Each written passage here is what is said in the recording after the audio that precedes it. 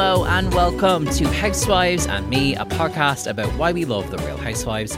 I'm your host, Connor Bean, and thank you very much for joining me for another exciting and I would say, in my own personal opinion, very juicy episode of the podcast. We'll get to our amazing interview in just a second. Thank you so much for joining me. Today's interview with Anna Peel is a real treat. She wrote a piece for Vulture slash New York Magazine recently called The Soul of Bravo, which is one of my favourite pieces of writing about Real Housewives I've ever read. And Anna has so much amazing gossip and behind the scenes tidbits and all sorts of stuff about the shows that we're going to get into in just a second. That interview is a little bit longer than some of the ones I've run recently, but I still wanted to get into this because this trailer came out last week, but I already had the Real Housewives of Beverly Hills premiere discussion, and I didn't want to have the episode feel really top heavy. So very quickly, I'm going to get into the trailer for Real Housewives of Potomac Season 6, which is coming back in July. It'll be on Hayu on July the 12th, and I know we're looking forward to lots of exciting things this summer. But this is one of them for me. Real life is back, but so are Real Housewives. Oh my god, if that should be used in advertisements. Anyway, let's get into this Housewives of Potomac trailer. I'm really digging this so far. I feel like we've lots of interesting stuff. I loved the Desperate Housewives soft focus, Wendy's voiceover setting up that all is not quite what it seems in Potomac. Because I think one of the things about Potomac is when it started, everybody was like, wait, this is not like, a super recognizable name the way New York, Atlanta, Beverly Hills are as places to kind of the casual viewer. But I think leaning into Potomac having its own kind of world and rules and as kind of giving it a sense of setting is really great, because that is what makes Housewives shows, that each one is set in such a specific kind of place. We get to meet the new cast member Mia, who seems really, interesting and not afraid to get in the mix. We do learn that she was put in foster care as a child, and we see her talking to her mother about that. It seems that she's kind of a friend for Karen this season. From what I've been reading, she's kind of coming in as an ally to Karen, which I guess Karen kind of needs. Karen and Ray may or may not be having more moments. There is a scene where she looks at a text on Ray's phone and asks who's messaging, which could just be an editing trick, and it's someone from The Office or something, who knows. Ashley and Michael still seem to be having trouble. I mean, not surprised there. The storyline about Chris managing Candace's burgeoning music career is interesting, because that sounds on paper a bit Joe and Melissa setup style, but also that is a storyline I do want to see play out, because I do think that's going to be, interesting. Because Candace, even though I don't always like her, she is good television.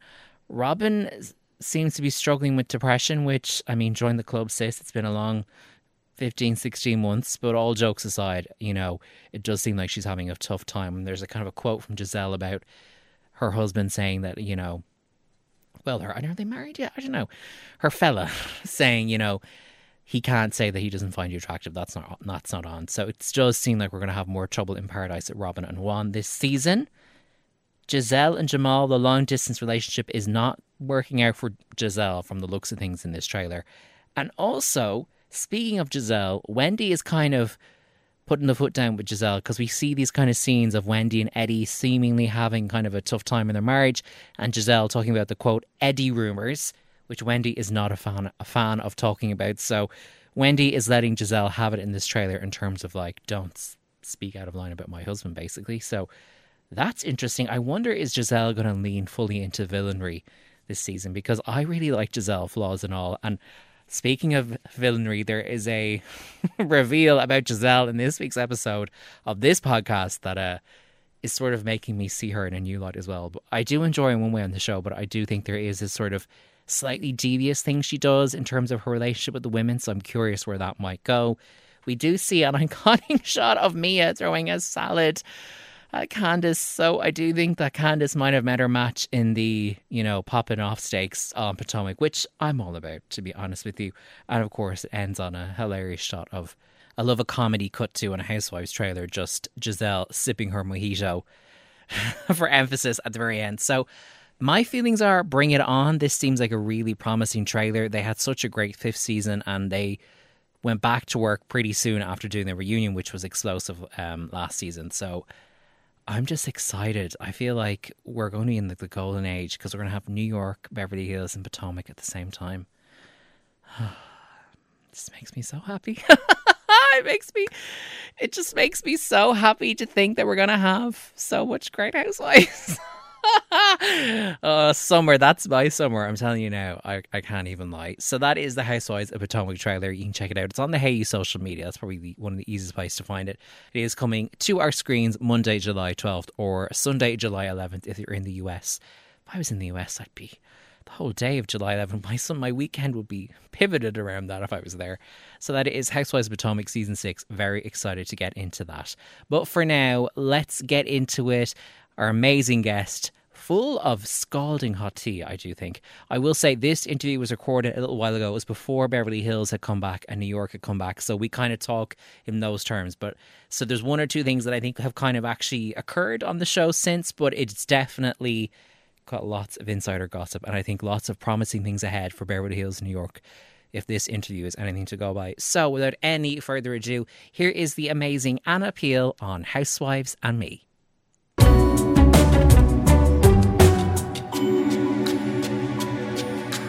My guest today is a writer whose work has appeared in Men's Health, New York Magazine, GQ, Cosmopolitan and Esquire, and recently wrote what is probably one of the best pieces I've ever read about The Real Housewives. So I'm very excited to chat to her about that and our favourite shows today.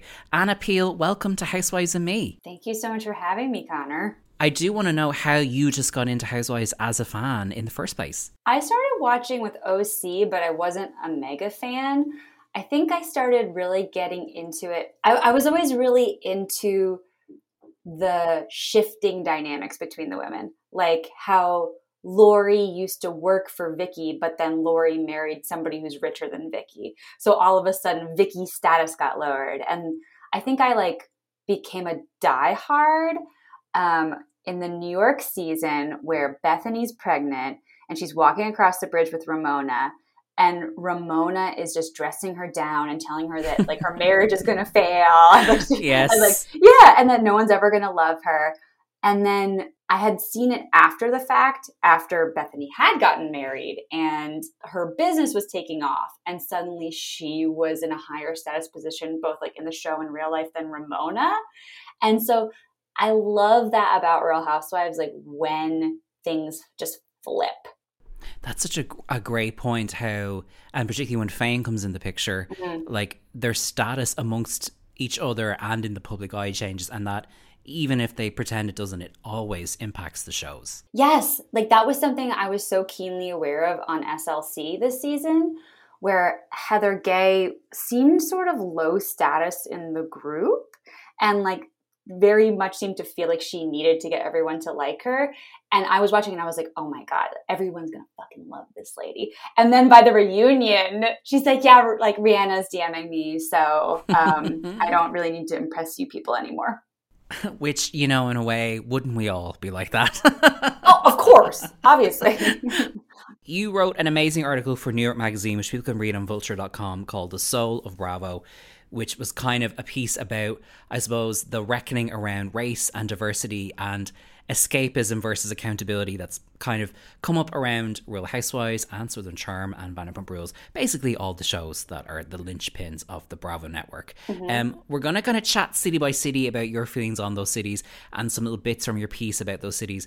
But just that article in general, how did it come about and how was it to write? Because it's a very particular take on a very beloved kind of pop culture property. Well, thank you for saying such nice things about it.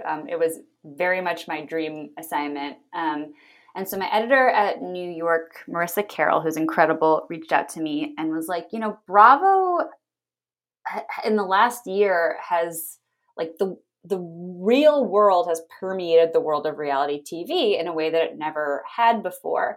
And she's like, would you want to do a piece about that kind of reckoning within the network? And I was like, absolutely. And so I reached out to Bravo and their head of communications, and I kind of, I told her I was a real fan and, just sort of what I was thinking. And I thought initially that the piece was going to be more just how much they decided to put on the shows without sort of realizing that this moral reckoning from a network that had always kind of been amoral, right? Like they kind of throw stuff out there and they're like, you decide how to feel about these people. And I didn't sort of realize that sort of like this kind of happened to Bravo. Like they didn't really want this. It wasn't like, okay, like we really are like hoping to show like BLM, Black Lives Matter stuff on Atlanta because like that'll make us look good or whatever. Like it was just going on and they had to figure out a way to incorporate this stuff on these shows in a way that was still entertaining. And like obviously they've dealt with like crazy dark stuff before. I mean, on Beverly Hills, literally there was a suicide. And like there's been drug abuse and there's been, you know, children have been taken away. There's been some crazy dark stuff. But this is sort of the first time where I think they've dealt with things that had a broader societal resonance. And it just sort of was like, are they equipped to do that? And do we want that from them? So that's what the piece was. For sure. And I think you've hit on something that's very interesting about these shows that they flirted with before. Like, for example, the 2016 election and Trump versus Clinton and how that came up on New York but not in other cities, and like how the shows sometimes rise up to quote unquote meet the moment, but oftentimes they exist in a bubble of their own because it's also a franchise ostensibly, as you mentioned in your piece, about wealthy people behaving badly, and so their priorities are not maybe to be on Twitter engaging in quote unquote discourse or whatever. But you said there that the piece kind of showed you that Bravo had to kind of address some of this stuff. Was it a hard piece to write in terms of like, you went to the network, you know, and their comms team, but were they a bit hesitant to talk about this? Because I would imagine they want to come across well in discussing this, because if they don't, it will be more backlash, never mind what has or hasn't happened on the shows. Absolutely. But I think that because I am a genuine fan, like it wasn't just someone coming in and being like, oh, Bravo hasn't been doing enough and now they're trying to do something, and like can they even do it? You know, It was like me coming in and being like, I want these shows to succeed, and kind of dealing with my own feelings as a fan of like, you know, because people say like, oh, I don't want to see that. You know, sometimes I don't want to see that.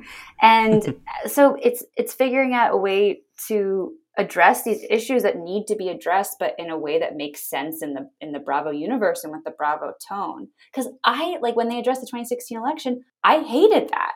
And I was yes, I hated it. Like, and I used to, like, I loved Carol. I was very much for Hillary in that election and very much appalled when Trump won.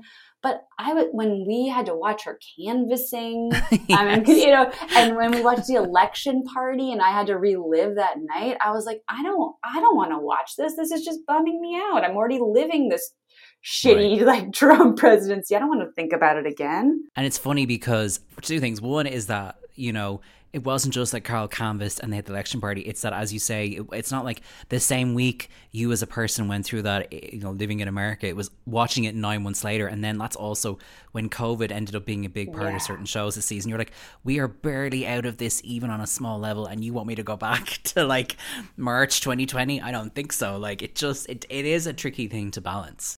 Of course. And I think that some of the shows have done that. Well, I spoke with the person who like knows about all of Bravo's data, Dave Kaplan, who is just, I talked to so many housewives. I talked to Andy. I talked to all these people who I was so excited to talk to. And I talked to Dave and it was like I was talking to Rihanna. I was like, oh my God. But he said like all of the shows that dealt with that kind of stuff, that dealt with COVID, that dealt with race, had ratings dips.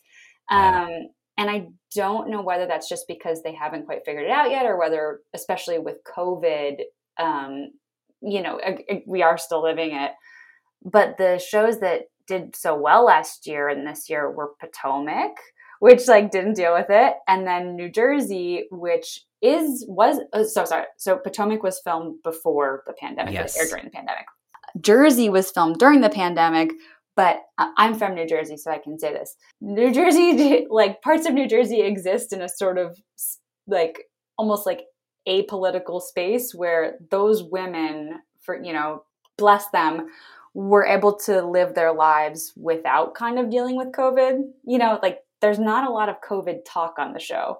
they're not wearing masks. They're not doing PPE. Like, I'm sure they have internal testing. Like, all the production companies are obviously taking safety precautions, but it is very much not a part of the show or the narrative, even though it's a part of the world, which is interesting. And it kind of belies something that audiences had told Bravo and their data collection, which is that they want to see the women putting on PPE. They want to know that they're being safe. I guess that's kind of a big part of this whole thing, which is that sometimes we don't know what we want. We say we want something and then we see it and we're like, oh, this is kind of a drag. Yeah.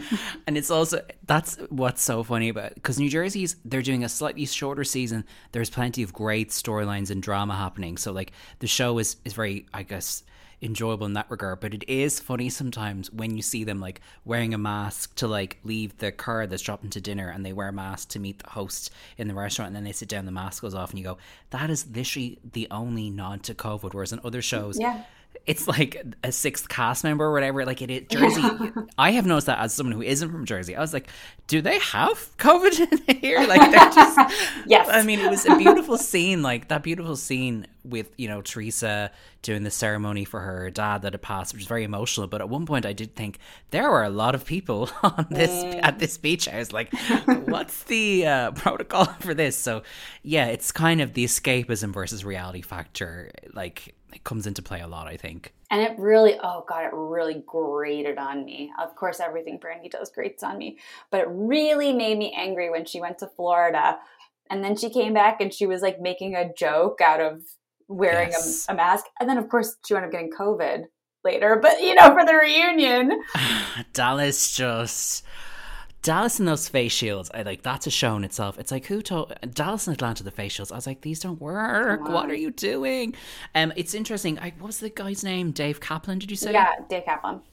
He is quoted in your piece, and I'm sure he gave you tons of amazing material. He mentioned to you that the, I guess, demographics of people who watch Bravo in the US, and then also the kind of political leaning. So I think he was saying that for New York, self-identified liberals, right? And then people who are more left-leaning like Atlanta, and then Jersey seemed to skew a bit more conservative. Like, were you surprised when he told you, okay, this is how audiences who root for this show feel about this thing? It did not surprise me to hear that Dallas and New Jersey are more conservative, that Potomac and Atlanta are least conservative, and that New York has the most self-identified liberals. Living in New York, I'm like, we definitely want everyone to know that we're liberal. Yeah. What was really interesting to me was that's all true, but the franchise Below Deck is as important to the network as Real Housewives. It gets as many viewers as Real Housewives do. Below Deck Med, Beverly Hills, and Atlanta are the top rated series. I've actually, do you know what's funny? So here, maybe you've noticed this, like from other podcast episodes, that there was basically a bunch of Bravo shows put on Netflix here this time last year. And we have a dedicated streaming service that's NBCU owned, that's been around for years as well. But I've noticed, just kind of anecdotally, obviously people getting into Housewives, but also realizing Below Deck was already big, but there has been so many people in the last year who I don't think would ever go near Real Housewives but love Below Deck. And you even see the Watch What Happens Live like ratings when they have Below Deck people on are insane. So that's interesting, but also kind of not surprising in a way. Well, it's the only show that they have that like straight men watch, frankly. It's the highest show that with co-viewing, so it's like couples watching it together, which makes sense to me. Like I have straight male friends who the only Bravo show they watch is that, and Top Chef. But that was fascinating because I don't watch Below Deck because I find it boring. I don't want to know what's going on a luxury yacht. I want drama. I feel like you probably said that to Dave Kaplan. Listen, Kaplan, I don't watch Below Deck. I literally said it to there were certain things that I just said to every single person. I was like, number one, get Lala on Real Housewives of Beverly Hills. I want her there. Number two, Michael Darby is a maniac. Please get him off TV. I sort of had known this, but I didn't know it was universally true. None of the husbands are paid to appear on this show. So Michael Darby is embarrassing himself for free. I could just think about that fact Right. all day. We've lots more to discuss. So what I'm going to do is kind of just go through some of the cities that I know you watch and that you also spoke to people for in the piece. Because I know you mentioned to me when we were setting this up that there's lots of people quoted in the article, but you spoke to other housewives where it just didn't make the cut because I'm sure you had tons of material. So let's talk about Beverly Hills, which is, as we're chatting, is coming back soon, but by the time this comes out, may have even kicked off for season 11. What are your thoughts on that as a city? You mentioned there it's rating very well for Bravo, and I know you spoke to Kyle and Garcelle for your piece as well. Yeah. So Andy Cohen said Beverly Hills is all about appearances. And the Housewives, Kyle and Garcelle both said that was true. It's like a lot of them are actresses or former actresses or former aspiring actresses. And they are very conscious of how they appear on camera. And in those early seasons, it was kind of, even with all the artifice and the, putting on airs and stuff like that, there was some real shit. Kim Richards' addiction issues and Russell's suicide and the domestic abuse that Taylor was going through, that was very real. And when I talked to Kyle, she was saying that the newer housewives don't pull their weight, she basically was saying, like, I went through shit on camera. That was real shit with my family. She didn't talk to her sisters, there were things that were crazy. And so she said that, the newer housewives kind of come on and they want to look good, and they sort of haven't gone through the gauntlet of showing those shitty parts of their lives. She said they want to come in with a very filtered version of themselves and not show any of what's really happening in their lives. As you'll recall, we didn't see Sutton's family last year. But then she did say that you're going to hear about Erika's divorce. You're really going to hear it. But I'm nervous about that. Everyone has assured me that we're going to hear a lot about it. Andy said it's going to be great. But I just feel like there's so much legally that she can't talk about that it's going to be a lot of, like, when she released those text messages from the, then deleted them. Yeah. Like the 1997, Nokia, where I'm like, wow, this is some ice cold tea, Erika, that Tom cheated on you 24 years ago. But I fear that that's what's going to happen. And I hope that it's not, because I love Beverly Hills.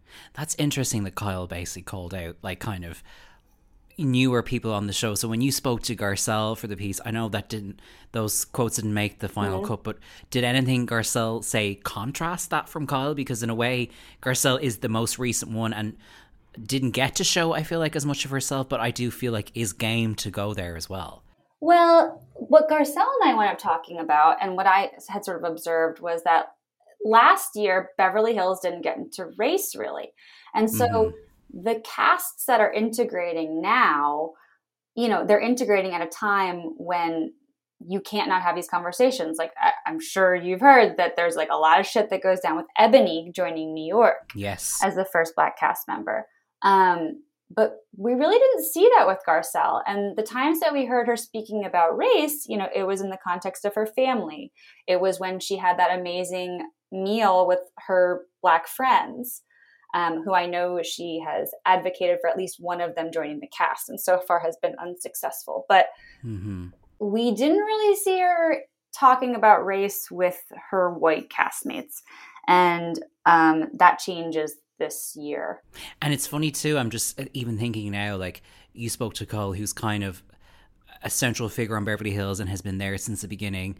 And then you spoke to Garcelle, who's the newer person who, it sounds like, goes to more personal places around race and that kind of conversation this year. But Garcelle and Kyle did butt heads last season, and I do think that at times Garcelle was sort of implying that Kyle was playing the white lady victim card, that subtle microaggression. I got the sense she was alluding to that kind of microaggression thing that can happen where white women can say stuff with a ... that implies a person of color is maybe being awful to them, but it's actually it's not happening. So I'm just so curious how they'll interact, because I feel like the reunion with them was all a bit there's more to this than we're getting.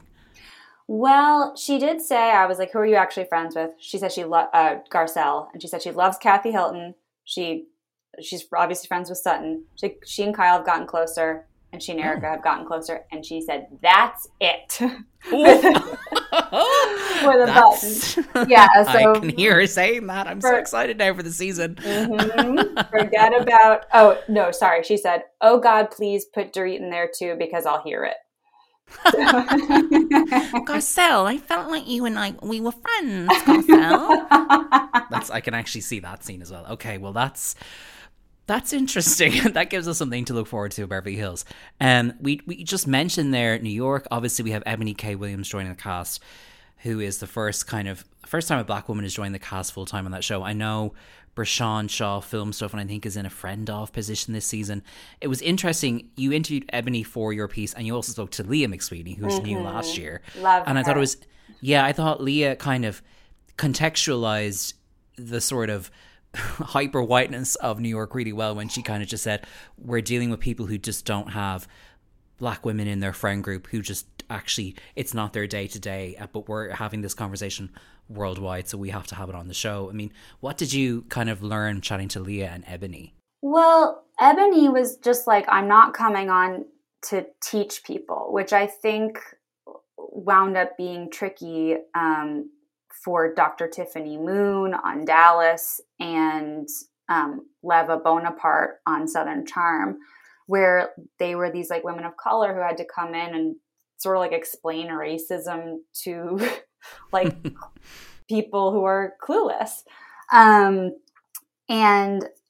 I'm sure they didn't think of themselves as teachers or whatever, but Ebony was very much like, that is not what I'm doing. She's like, I'm just going to say how I feel about stuff. And she is a hoot.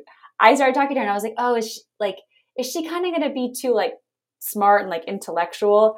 But it's so funny. I think Andy said this because I was sort of talking about Dr. Wendy Asefo and Dr. Tiffany Moon and kind of like, well, kind of you're bringing in all these like really smart women. And it's like, does it sort of make sense with these other kind of women who they're joining? And he was like, if you're on the show, you're not too good to be on the show. And I was like, yes, of course. That's a great point. But she is a spitfire. I was asking her how she got on the show, and she's like, well, I was sort of involved with this May-December romance, and he used to take me shopping, and we'd go to this place, and the guy who owned the place, the store, was friends with, Andy, and he recommended me, and I was like, whoa. I'm like, already, like, this is amazing. Mm-hmm. This is, going to be like a pedantic thing where we're, having conversations that don't make sense in this context. We have like a woman who's like, she has so many facets to her. And like one of the facets is that she, wants to talk about things that are real to her. Being a Black woman is part of her experience. And she's going to go head to head and toe to toe with anybody who, says something that she doesn't think is right. I mean, you just know from Ramona's tagline alone, because when we're talking, I don't know if maybe you got a screener or saw the premiere, or like I've seen nothing of this new season of New York, but I just know Ramona's going to put her foot in it. Oh, more than once per episode, like the tagline of, I don't mean what I say, whatever. It's like, I say the wrong, it's not how I say it, it's what I mean. I'm like, oh, here we go. Like they're setting Ramona up already. Like it's just not going to go well. That's so Trumpian. I like hate that. Don't take me literally, but she probably picked it up at Mar-a-Lago, but that's all we'll say about that. You talked to Leah as well. How was she to, I guess, interview, but also I feel like she's in such an interesting position. She had such a home run of a debut season, and I'm curious if she'll have the second season Housewives curse befall her this year. Dave Kaplan, the data guru, did tell me that she was one of the highest testing first season cast members of all time. And Leah's very cognizant of that.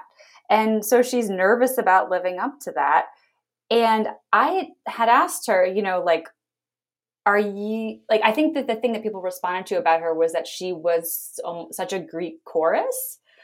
She was so self-aware, but also just so uninhibited that it was like such an interesting combination. And she responded to everybody just like, she's so pragmatic, but also so wacky. I don't know. She's just like this wonderful mix of things. And she's so funny. But I was like, are you, afraid that sort of, if you stay in this ecosystem, that you will no longer be aware that it's crazy and be able to comment on that you'll just become one of them? And she was like, of course. You know, she's like, if she's on the show for 10 years, she's like, I'm going to be out of touch probably. And like, she told me, you know, like she got some money. And so she got some work done, you know, she got new boobs. She got a nose job in between seasons. She said, I'm a housewife now, bitches. Like she said, I'm so lucky I'm in this position. So I got boobs to match it. And, you know. Oh my God. I can hear her saying that. We touched on Salt Lake City briefly, and it was interesting to me because you got into sort of the moral thing on the shows of like when they get arrested or might have to go to jail, and you touched on the Teresa stuff, but you had a quote from Jen Shaw in the piece where she explained her job to you before the arrests and the allegations, and now we're like, what is her actual job? I mean, what was it like speaking to Jen? I know you got some insight into season 2 as well. A bit. Well, she did lie to my face. That was sort of the thing that I, like very casual, like afterward I was like, okay, like this makes perfect sense because she lied about something she didn't need to lie about. She lied with such ease and flow, and it was just something that she didn't need to lie about. Like all the women, you know, I asked them questions about production and, you know, contracts and stuff like that. And some of them just answered. Some of them answered, but they're like, you know, off the record. Some of them said, you know, I'm just not allowed to talk about that. And then some of them were like, you'll have to wait and see. But as far as I know, nobody else lied to me. But I said, are you filming? And she said no. And she was. Like, it was just, it was so weird. And then there was a thing during the conversation where I was like, oh, she's just not totally tuned into reality, because I was like, you know, how are you and Heather doing? Have you spoken? And she's sort of like, no, we haven't really had a lot of contact yet. And basically she was like, you know, we need to have a conversation because she sort of owes me an apology. And I was like, Jen, like, I was like, Heather was such a good friend to you last season. Like, I was like, you slapped her hand. Like, what are you talking about? Like, but I did say, I was like, but I know you got years to make this right. And, you know, and I did not know that she may be in federal prison. Those years will be, yes, could be over a phone line in jail, maybe allegedly, who knows. I love how you, like, as a normal, sane human being who saw the show, wanted to be like, that's not how it works. But as a journalist, you had to be like, No, I said it. Did you? I literally was like, I really think you should make up with her. I think it's like, I was like, well, because it's like, as Candy Burris said, it's like, you know, there are little friends in our minds. And so like, yeah. I feel involved with their relationships, even though like, I don't know them or their business. But there was a lot, this kept happening where I would be about to make a declarative statement about them. And then I was like, I don't know them. So I'd be like, it seems like based on what you do on TV, like, yeah. But yeah, no, Jen told me about her business. It's direct response marketing. They used to do a lot of print ads and then they moved over to digital. So it's infomercials and direct mail. Yeah. Like, obviously I did not know that it was like part of a, you know, an alleged scam. But when she was FBI sting, they probably had your phone line tapped. Yeah. Oh my God. I'm sure they're listening to this, Connor, by the way. But I was like, by the end of the conversation, I was like ready to like invest. I was like, wow, Jen, you're so smart. Like, wow, that's so funny. Yeah. She said that's so interesting. She said that they filmed a lot of it because I was like, you know, I didn't know until the reunion because I had been so concerned during the season. I literally looked up Coach Shaw's salary because he's a football coach, you know, at a university, and so that's public information. So he made $400,000 in 2019, and then I'm sort of like doing the math. I'm like, we can't wear like all Gucci if you're only making $400,000 a year. But then when she explained it at the reunion, I was like, okay, I'm feeling a little bit better about these aid assistants. But it turns out I shouldn't have. And there's a quote from a source in the piece saying that it will be heavily, the kind of arrest stuff and the allegations will be a big feature of season 2. I mean, did they go into anything else but season 2? Was it just that kind of be on the lookout kind of thing? You know, they were filming when she was arrested, and she seems to very much still be a part of the mix, right? Wow. Like we're seeing on Instagram. God. Yeah. So, yeah. And she wanted to film, and I don't know if you listened to the legal proceedings. I read the notes, but I didn't tune in. Yeah, nobody said, the judge didn't say you can't film. Yeah. So, I mean, if she were my client, I would not recommend that she do that. But I don't know. Like, I think if you're the kind of person who is allegedly involved in what she was involved with, or who is involved with what she was allegedly involved with, you can probably think that you can like talk your way out of any situation. Yeah, I mean, she, like, as you say, she lied to you on the phone, so God only knows. Oh my God, that is so interesting. Dallas has had an interesting season. You mentioned Brandy and Tiffany Moon there.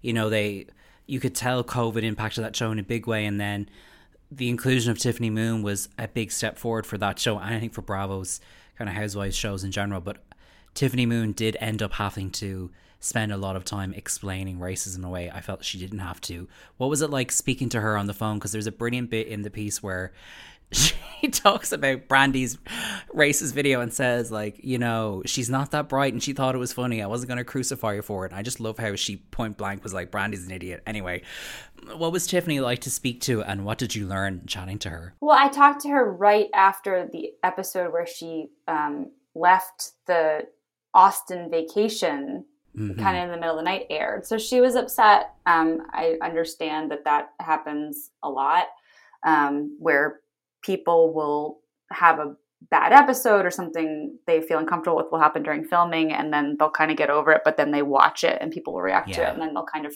get upset again. So I talked to her while she was very much in the throes of that. But even, it's so funny, like, these women are undergoing this trauma and they're doing it kind of on behalf of Bravo so that Bravo can integrate their shows, and they're doing it on behalf of the audiences and so that people can see real stuff. But it comes at a cost. Those lessons are being learned at their expense. And it's really hard to watch sometimes. I'm sure much, much, much harder to live through.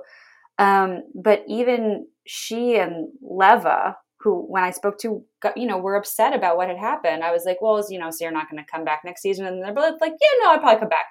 Just dealing with Brandy, and her ignorance. It was interesting. I spoke to, Lorraine Houghton Lawson, who is an executive producer of Potomac in Atlanta. Mm-hmm. I was talking to her about sort of the level of discourse and the difference that there is in it, because do they talk about race on Jersey ever? I feel like it's sort of like COVID, where it's just sort of like, it's just not even a topic of conversation. And then sort of like this basic kind of thing where it's like, you can't even believe that you have to say it, but it's like, Brandy, you're not allowed to like mock Asian people. Like, that's not okay.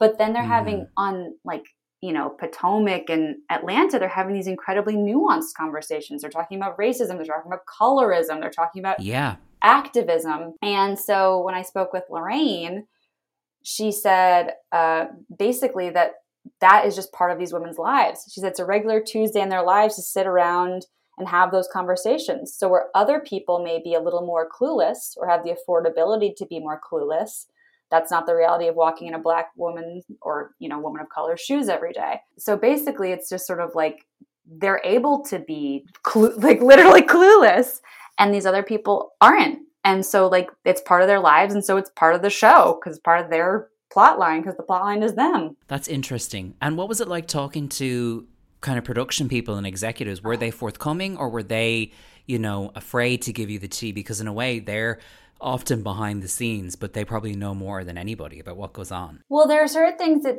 people can't talk about on the record. Like they're not supposed to talk about contracts. Like that's like a big thing. But I found them to be so interesting and forthcoming. One of my favorite people who I spoke with was Alex Baskin, who produces Vanderpump Rules, OC, and Beverly Hills. I mean, he's obviously just such like a fan of the show, but like, he had to deal with the whole fallout from Vanderpump Rules, which I think really was the start of this profound shift at Bravo, where they sort of started to be like, wow, we can't just not air stuff or not talk about this stuff. We actually have to address this stuff.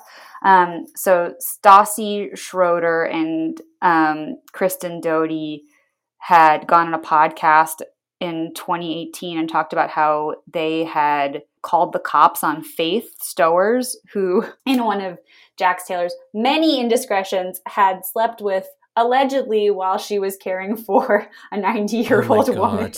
That storyline on Pump Rules, when they first aired that, I was like, and there was an old lady asleep in the room. And that was, yeah, because Faith was one of those characters who she was in her early seasons.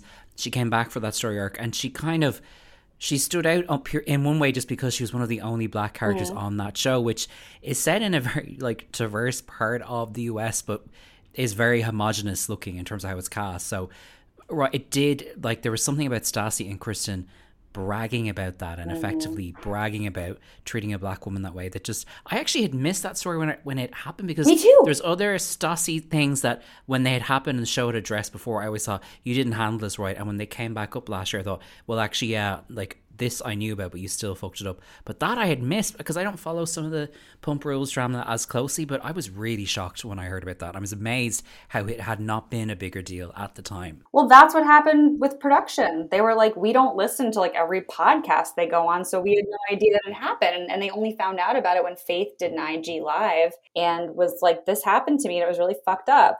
And because the show wasn't in production, because all of Lisa's restaurants were closed for COVID, it wasn't like they could deal with it on the show, which is normally how a lot of those things play out. You know, they like to kind of see what happens and let the cast react to those sort of things, and let the audience react to those things and see kind of like whether, okay, is this something they can learn from? Is this something they should be punished for? Is this, you know, whatever it is. But in this case, because COVID was roaring and there was no end in sight, it was just like, well, we have to do something, especially since they had just gone through another racism scandal with the two new cast members, Brett and Max, who had both used the N-word all over the place on Twitter. So yeah, they let them go. And then, you know, a little while later, they let Jax go and Brittany kind of went with him.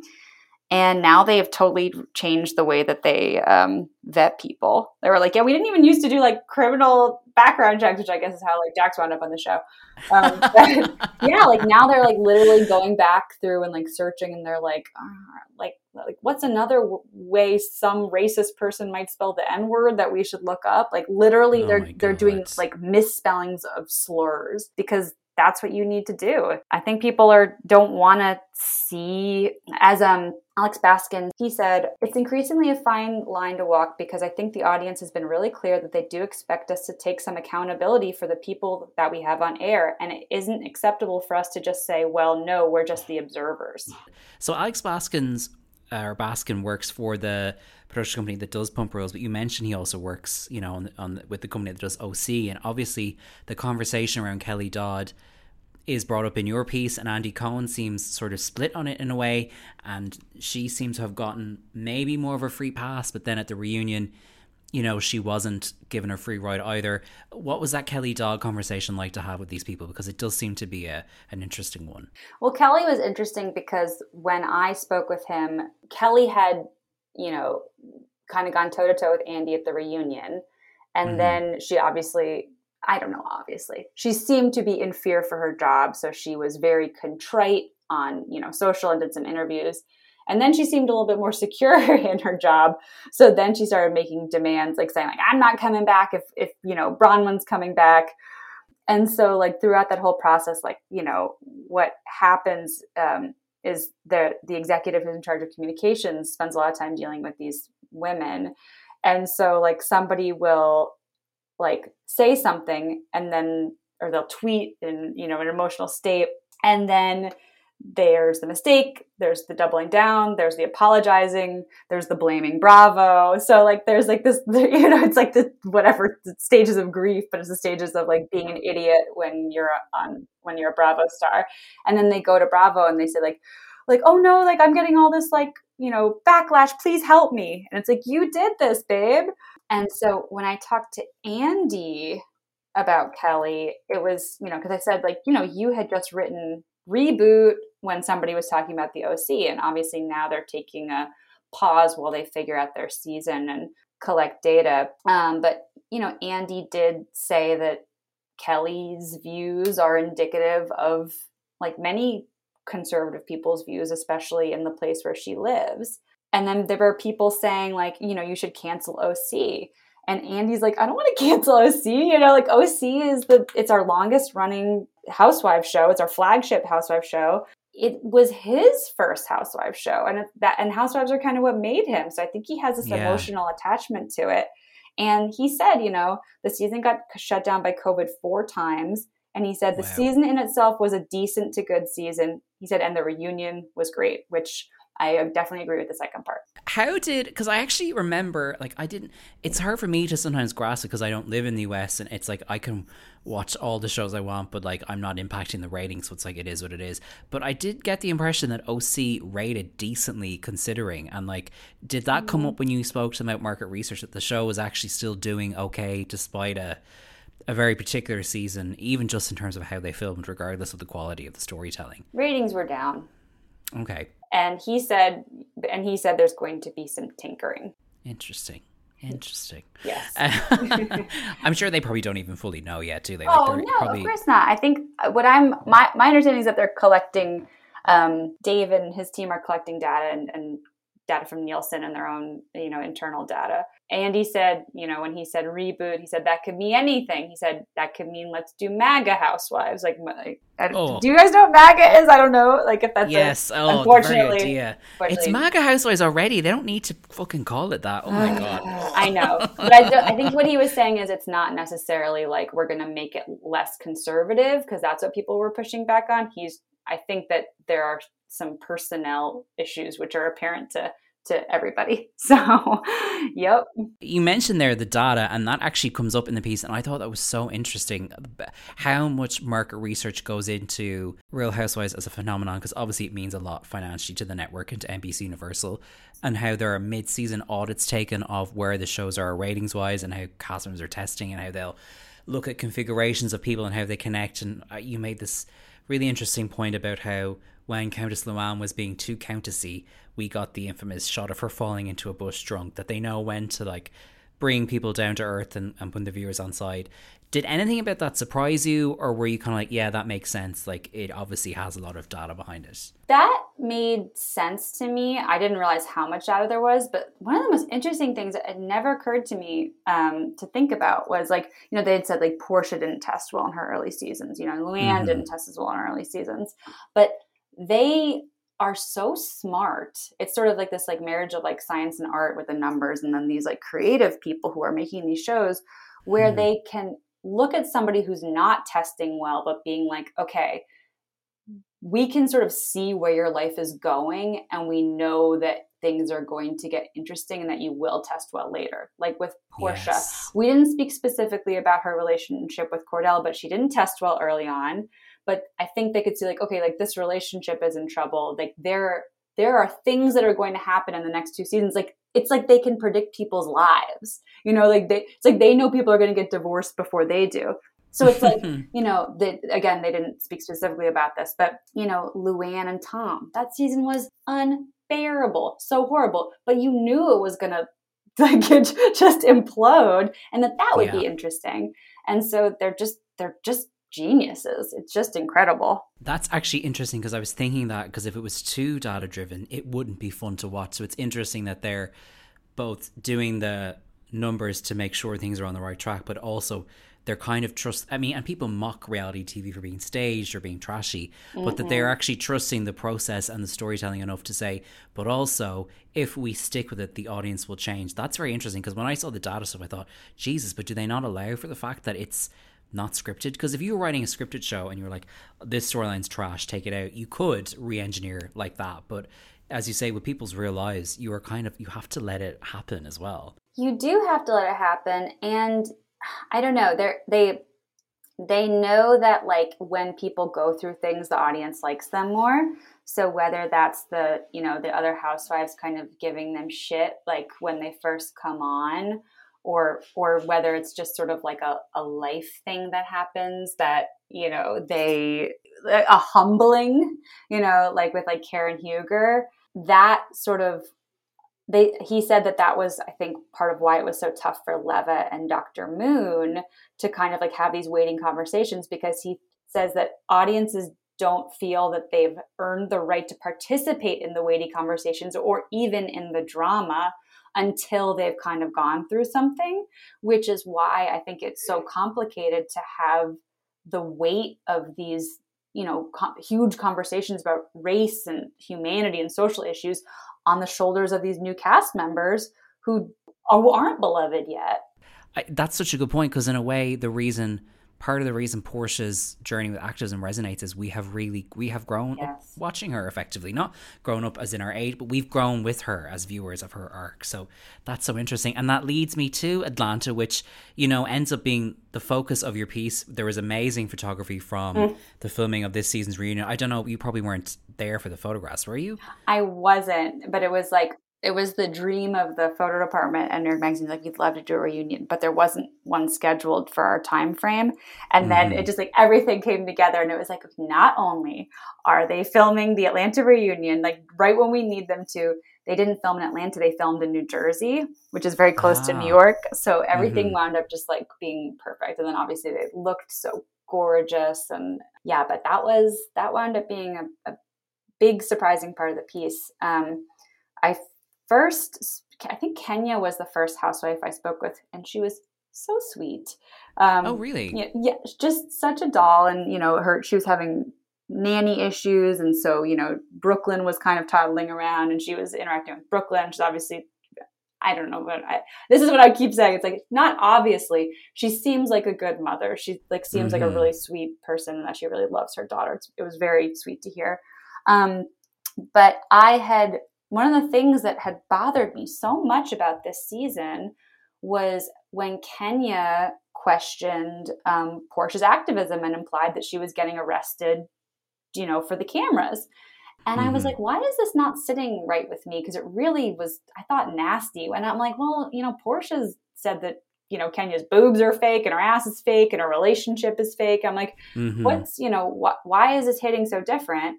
And it was Cynthia. Cynthia wound up telling me, which Cynthia was very wise, by the way. I loved Cynthia. She was one of the most insightful people I spoke with. But Cynthia said, it's funny shade when you question someone's body or relationship or whatever. She's like, it's not funny to question that because it's something we're all going through and it's very real.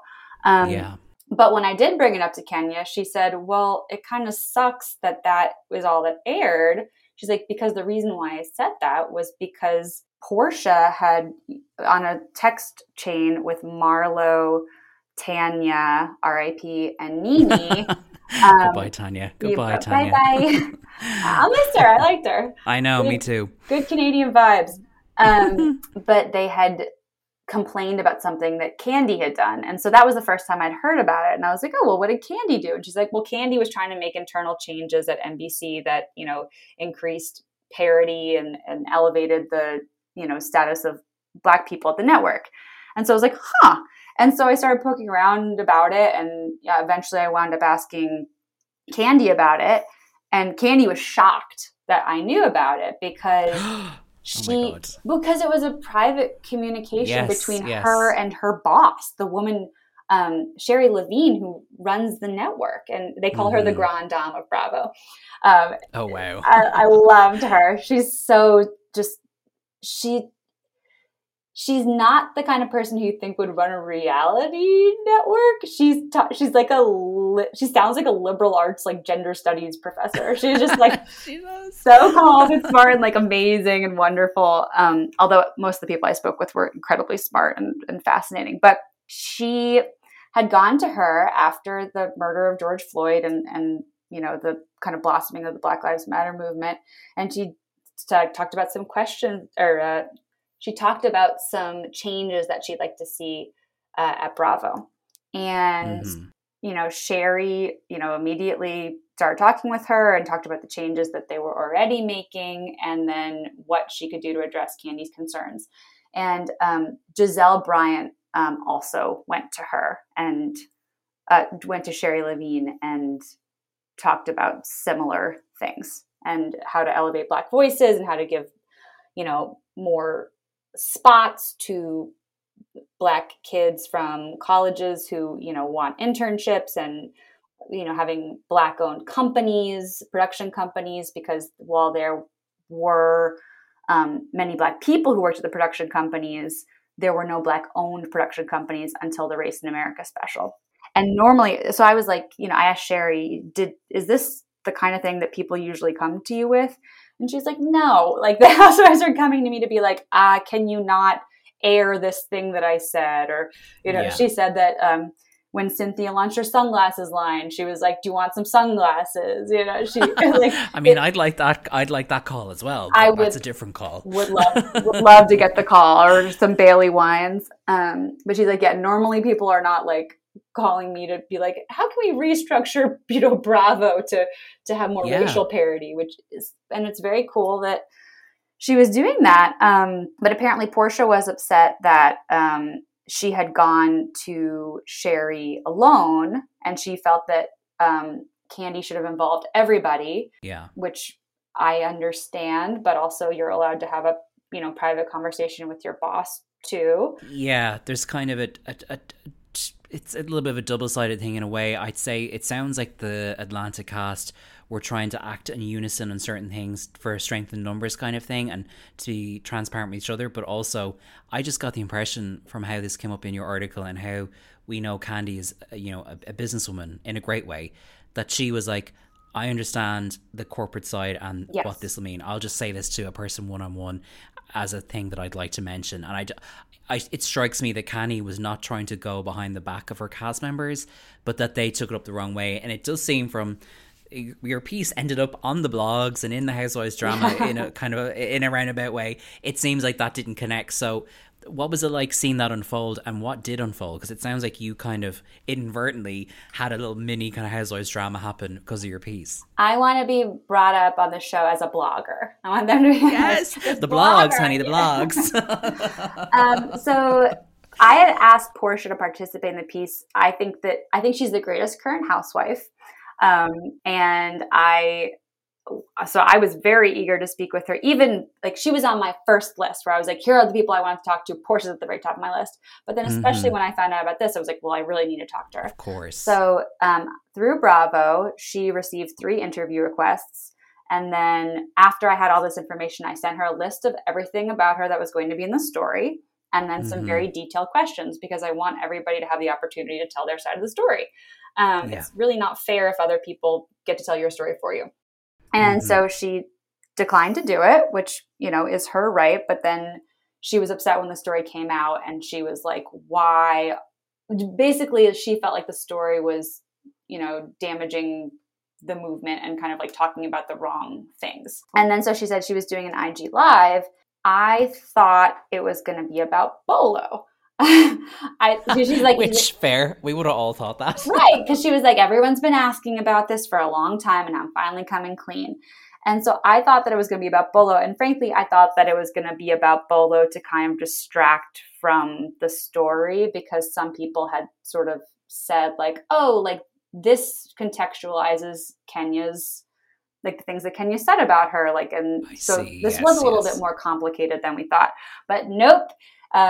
She had taken issue with the story, but not really with anything that I said, like it, because nothing was inaccurate, but basically just the way that the other women had characterized it.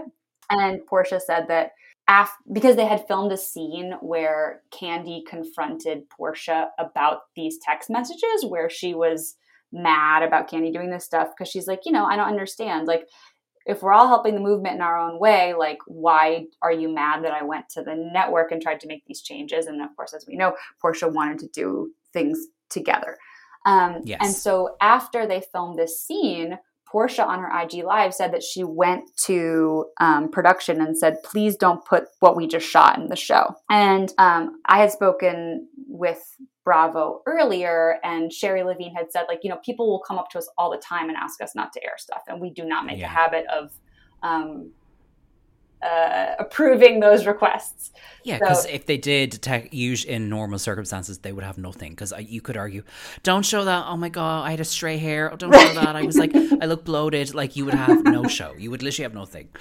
But yeah, she said basically that it wasn't included because so much of it was about stuff that happened off screen. Like it's about text messages, it's about an email to the network, it's about, and she was just like, it didn't make any sense. Like it was just incomprehensible, not because the women were not like, making sense. It's inside baseball, isn't it? It's very specific to the show and production, and there is still this thing, like I know Beverly Hills has broken the fourth wall more than other franchises, but there's still a thing where they're avoiding having producers be a character on the show where possible. So I would have liked to see it on the show because I think it's actually a very nuanced, specific thing that you've teased out really well in the piece. And I know you published a clarification in an updated version on the online edition, so that's in there. But like, I think to try and explain it in the context of the show would be a lot of legwork as well. Like you could see, like, how do you cut that together? What do you flash up on screen? Like, yeah, it's a funny one. It's like, it's really juicy, but also it's like, how do you fit that into the show? Totally, because on Beverly Hills, it's like that was so much focused on Denise's off-screen action, but it's like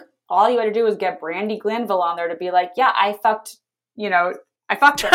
And then it's like, great. So now it's part I licked her beep and her beep and her beep. But like this one, it's like, I mean, who's going to gack that out? It's like, it's like the like board, like from Homeland where Carrie Matheson is like plotting out the terrorist attack. It's too complicated. Yeah, it's interesting though, because you did, as we mentioned, Atlanta became a huge part of this piece. The piece kind of kicks off with you talking about Southern Charm, but then as we go through it, it does become very much about Atlanta because they addressed BLM in a much more, I guess, organic and also like intentional way because of how it impacted the characters. But what was it like getting to chat to the cast members? So you spoke to Candy, Kenya and Cynthia. I mean, I thought Cynthia's stuff about the couches and the dynamics of you don't ever want to be at the front, you want to be in the middle. I thought that was so interesting and also very Cynthia. I was like, I can fully see that makes so much sense that Cynthia will be like, oh, I don't want to be on the front. Nope. Well, Cynthia, like the amount of intention and thought that she puts into everything was just so remarkable to me because I think of Cynthia generally as just if you think of Cynthia like not wanting to be in the hot seat, you're sort of like, oh, Cynthia's being conflict avoidant. But it's not just that she doesn't want to be in the hot seat. She doesn't want to be at the far end either because that means she didn't do enough. Cynthia is a very smart and savvy person. And because we were talking about like Black Lives Matter being such a big part of the show. And she was talking about how she had intentionally threaded, not Black Lives Matter, but just sort of, she had threaded conversations about race in the show in these very subtle ways where she was almost Trojan horsing in social issues, just like through stuff that she thought would be interesting on the show. And one of the things that she mentioned was Noelle, her daughter, going to college. And she said, that was something that was really important to me to show because it was a young Black woman going to a great college and just setting that example and never even mentioning that, never saying that explicitly, but just modeling it silently, but then thinking like, oh, it'll be fun. I'll be there with my ex who, people are still shipping, and then them with Noelle, and it'll just be cute. But then she said that the experience of filming that actually wound up having the opposite effect for Noelle, and that was part of the reason why she wound up leaving, because she didn't have a normal experience. She showed up with a camera crew, and so she wasn't just a regular college student. She was like kind of a little celebrity. And so this thing that she had done to like uplift Black people and model Black excellence wound up kind of stymieing her own daughter's growth in that world, although she's clearly doing great now. But the unintended consequences of trying to do the right thing.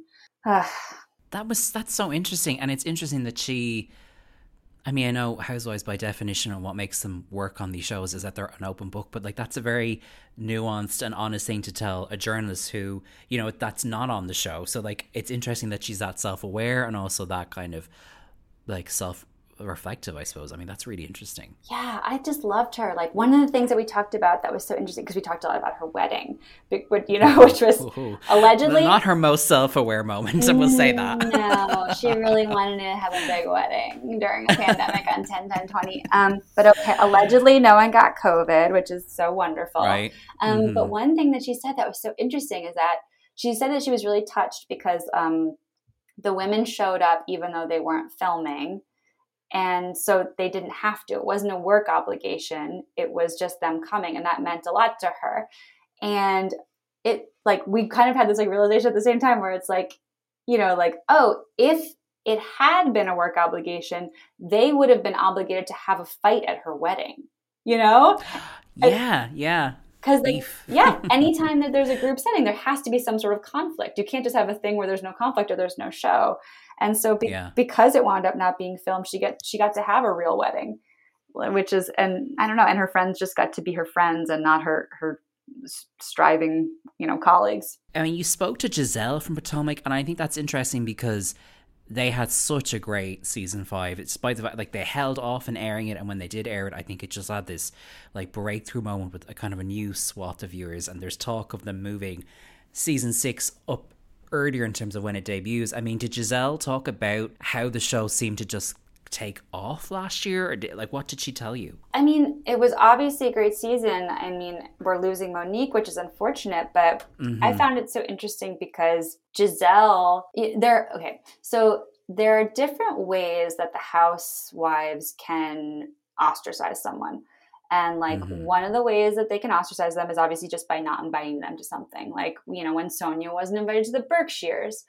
Yes. But basically, Giselle and Robin were so upset by Monique's behavior because they just felt like, they're like, we're trying to comport ourselves on TV and model this behavior a certain way and like be aspirational Black women who, you know, they don't always behave well, but they certainly are in control of themselves. And she's like, they just felt like she had, like, in 5 minutes just ruined this impression that they were trying to create, or not create, but to uphold, and the kind of people who they were. And so they wanted to have the footage of her attacking Candace removed. And when that wasn't possible, they were like, fine, fuck it. We're just going to, you know, Giselle was like, I'm just going to make her look like a dangerous asshole. So she hired a bodyguard. And whenever they were filming together, she had this gigantic bodyguard around because she wanted to telecast, like, this is a dangerous woman. And so Monique, I think, knew, and it was Monique's choice to leave the show. They wanted her to stay. But she knew, like, okay, if I'm going to be on air, I'm not going to come across well. I'm going to come across as they're constantly going to be bringing up my violent episode. They're constantly going to be treating me like I'm a threat. Like, why, what benefit is there for me to be on the show? And I thought that was a really interesting and clever way. I think Giselle's like a genius. And I'm so torn now because in a way that's the kind of genius manipulation I love from a reality TV star, but also I'm so torn because in a way I can see where Giselle, and caveat, I'm a fucking white person talking about this, so I could fully get this wrong, but I do find it interesting when people kind of turn on other people within a same group and say, you are letting the side down, and the respectability politics comes in, because what Monique did was not in any way cool, but I also at times felt like Giselle and Robin's insistence that she was therefore bringing down Black women around the world and on television felt a little bit unfair, because you're on a franchise that, particularly cities that are mainly white casts, people have done as bad and not worse, and no one's ever said Teresa Giudice is bringing down the reputation of Italian Americans countrywide. So in an odd way, I can understand and respect their stance, but also it feels a little bit unfair in a way. And then to hear that she very intentionally was like, I'm icing this girl out is, ooh, I mean, I'm like, I don't know how to feel about that, you know? Well, I asked specifically about that. I said, why is Teresa Giudice different from Monique? Like, and she said, the difference for me with everything that I've seen on Bravo, I've never seen a woman for no reason hold on to a woman's head and start beating her, and it takes 6 people to make her stop. I've never seen that on Bravo, and I've watched Bravo forever. She said it's different and it cannot be compared to other franchises. So she just felt like, you know, Teresa flipping a table, or I guess, I don't know, like Jen Shah splashing water on expensive camera equipment or slapping Heather's hand. I think she just felt like, and I think it's fair to say, based on Monique saying afterward, you know, like, oh my God, I just blacked out. I had no idea. She was not in control in that moment. Not that Teresa was in control, but Monique fully, I mean, they and, you know, on kind of every side of that conversation, so they all kind of said, the light went out in your eyes. You just went to a completely different place. And she said that herself, you know. So that's true. God, this is why we watch these fucking shows, though, isn't it? Like, this is the shit. And it's so funny because people are so like, and they're just this, and it's such a bad example. And I'm like, are you having this fucking nuanced conversation about, like, the Property Brothers? I don't think so. Like, you know, like, it's just a little bit like, this is, oh my God. Like, I mean, we have gone through the roll call of names you got to speak to for this piece, both talent and people behind the scenes. But obviously, Andy Cohen was a big part of your article. And in terms of Bravo, he takes up such an interesting space because he is a TV host of a show that features all the Housewives. He does all the reunions across multiple different shows, not just Housewives. And also he has a production background and he's a celebrity.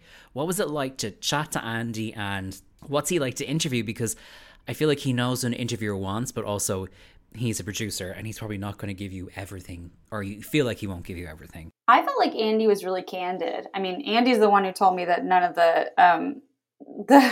husbands have contracts or get paid, and wow. You know, they're like, please don't talk about contracts, Andy. Like, you can't. Andy's like, hold my purse. Yeah. Not that he has a purse, you know, a metaphorical purse. His earrings, his metaphorical earrings. Andy was holding literal matches. Andy was like, he was lighting a candle, and then he was just lighting matches for fun. He was like, he was bopping around the whole conversation. He's like always in movement, and I think he genuinely. He was like, I think about cast switches we can make when I'm at the gym. He's like, I think about it all the time. He's like, I'd say so. Yeah. I mean, I think he genuinely loves, like, he said it's like a chess game. He compared to a soap opera. So it's like, these are real people to him. They're, you know, his friends, like 5 of them threw his baby shower, but they're also, you know, like, they're characters on a chessboard. There are people to be moved around. And then he thinks about, like, okay, if I took this one out, like, how will it impact the other cast members? How will it impact the ratings? How will it impact the viewers? How will it impact, you know, he said the camera people. And there are certain people, because I'm just like, how can you have Michael Darby there? And it's just like, well, like, Michael Darby is Ashley's husband. Like, that's providing a storyline that as long as Ashley's on the show, he's on the show. And also he's friends with those men. He's friends with the other husbands, the same way that Mark Daly, Kenya's, you know, estranged, I think they're estranged at this point, husband, is really close with Todd. It's like they're genuine relationships. And Andy, I don't know, I think he genuinely delights in the gossip of this. It's like real life gossip. And like, he's both removed from it, but like integrally involved with it. And I think he really loves his job and loves himself and is a very content person in this just, you know, muck and goo. It's funny too, because you mentioned they're soap operas, and he has often said that he grew up on, you know, the heyday of daytime soaps on American TV, and I would guess like primetime fare like Dallas and Dynasty, and even Dallas, the Housewives show, reference the iconic show Dallas this season, like for a bunch of episodes. Like, in a weird way, his journey of working behind the scenes for decades on TV and then becoming front of camera is not a million miles from what the Housewives go through, who are often people with status or wealth or success in one field who then step into a public arena. So maybe he's more closely aligned to the Housewives than we think, because in a way they joke he's Daddy Andy and he's the boss, but like his trajectory is not far off a Bethany or a Nene or an LVP. I think that's right. And I think that, but I think that he's like them. And I think that he does socialize with them. And he's also like the executives where he's making these decisions. He's an executive producer on the Housewives shows, but not on the other series. Like he didn't, he wasn't part of the you know, the firings at Vanderpump Rules. But he's also an audience surrogate. Like he's literally asking the questions that, you know, people are tweeting at him and stuff. But I think I suspect that part of the reason why he went from behind the scenes to on camera was because he's a true fan and actually wanted to know that stuff and to like ask those questions. And like you know, you can't, if you're an executive producer or an executive at a network, it would be kind of weird and rude to ask those things of people. But I think that Andy was like genuinely asking those questions about whether people's boobs are fake or whether someone's marriage is real. And so they're like, great, put this on TV. Perfect. Now, we have gone in on your piece and your thoughts on the show, but there are some format questions that I know, because you've listened to this podcast, you actually, in fact, have asked for like pointers on how to answer these, so I know you're ready to play. I'm ready. But first, so I have to ask, as a long-time Housewives fan, I'm dying to know, what would your tagline be? I can dish it, but I can't take it.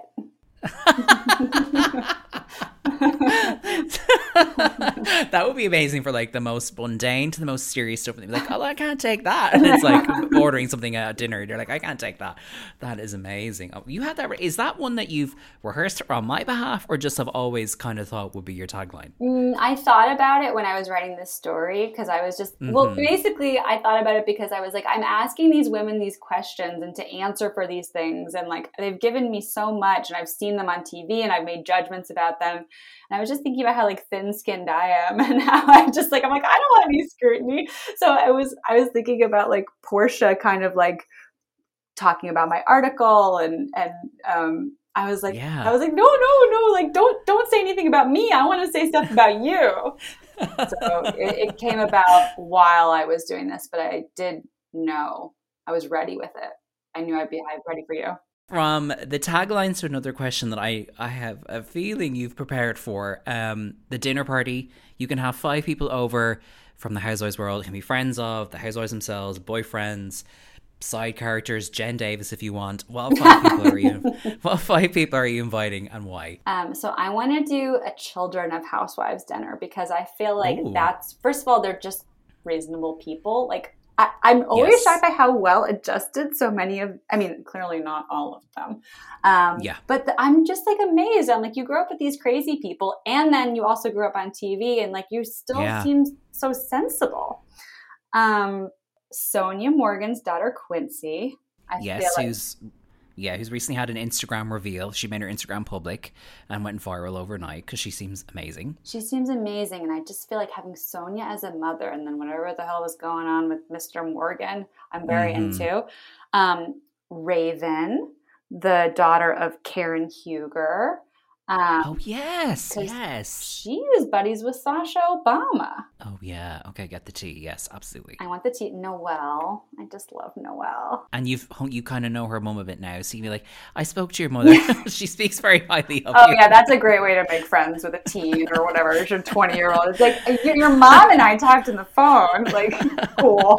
She's like, I gotta go. Bye. I want to hear, I know she's a little young, so this is actually totally unethical, but we're gonna fast forward to when Bryn Hoppy is of age. Oh my god! I want to hear what it's like. Bryn in like 10 years' time, like a slightly jaded 20-something Bryn. Yes, I think that would be amazing. Bryn from the future. You cast a spell and you bring Bryn from the future back to now. Yes, and then I love Grace, Giselle Bryant's daughter, but I think I gotta go Cairo because he's gorgeous. I just want him at the head of the table. I want Sheree's son Cairo. We've all seen a lot of Cairo, but I'd like to see more. And you could be like, what is it like living in Chateau Sheree? Oh God, I hope he doesn't live in Chateau Sheree. He's an adult. Maybe he does. I don't know. Well, he probably has a spare room there because she's enough space, I hope, for like a spare room for the kids. So before we wrap, if people want to check out, obviously they can check out your piece on Housewives on vulture.com. But if they want to read more of your writing or follow you on social media, where can they do that? My website is annapeel.com. And then my Twitter handle is @bananapeel, spelled like my last name, Peele. Oh my god, Banana Peel, that is genius. And of course the Housewives piece is on vulture.com as well. Anna Peel, this has been, not to use a cliche, but it has been a journey, but it's been a journey I've been very happy to go on. Thank you very much for coming on Housewives and Me today. Thank you so much, Connor. This was so much fun. That was Anna Peel on Housewives and Me. I will link to her piece, The Soul of Bravo, in the show notes for this episode. You can check out her website as well. She's written for so many different publications. I think actually I became aware of Anna when she interviewed Avril Lavigne, so that'll give you an idea of the length and breadth of her of her repertoire as a journalist. That was honestly some of the most fun I've had speaking to someone for the podcast. Anna was sat in her bath talking to me. She fully went there and gave it her all to give me all those amazing quotes from her piece, which just blew my mind. Honestly, stuff with Kyle, stuff with Garcelle. the stuff about Potomac. Oh my God, it was just so interesting. Anyway, thank you again to Anna for coming on, and there are lots more exciting guests coming your way over the next 2 weeks on the show as well. If you liked what you heard today and you're on Apple Podcasts, you can leave a rating or a review of the show on the Apple Podcasts app. You can follow the show on places like Spotify or wherever you get your podcasts as well. And do let friends know if you're into Housewives and you think they could be converted too. I have got messages from people who say they like the podcast even though they don't watch Housewives, which still I find fascinating. Like, it must just be like listening to a different language.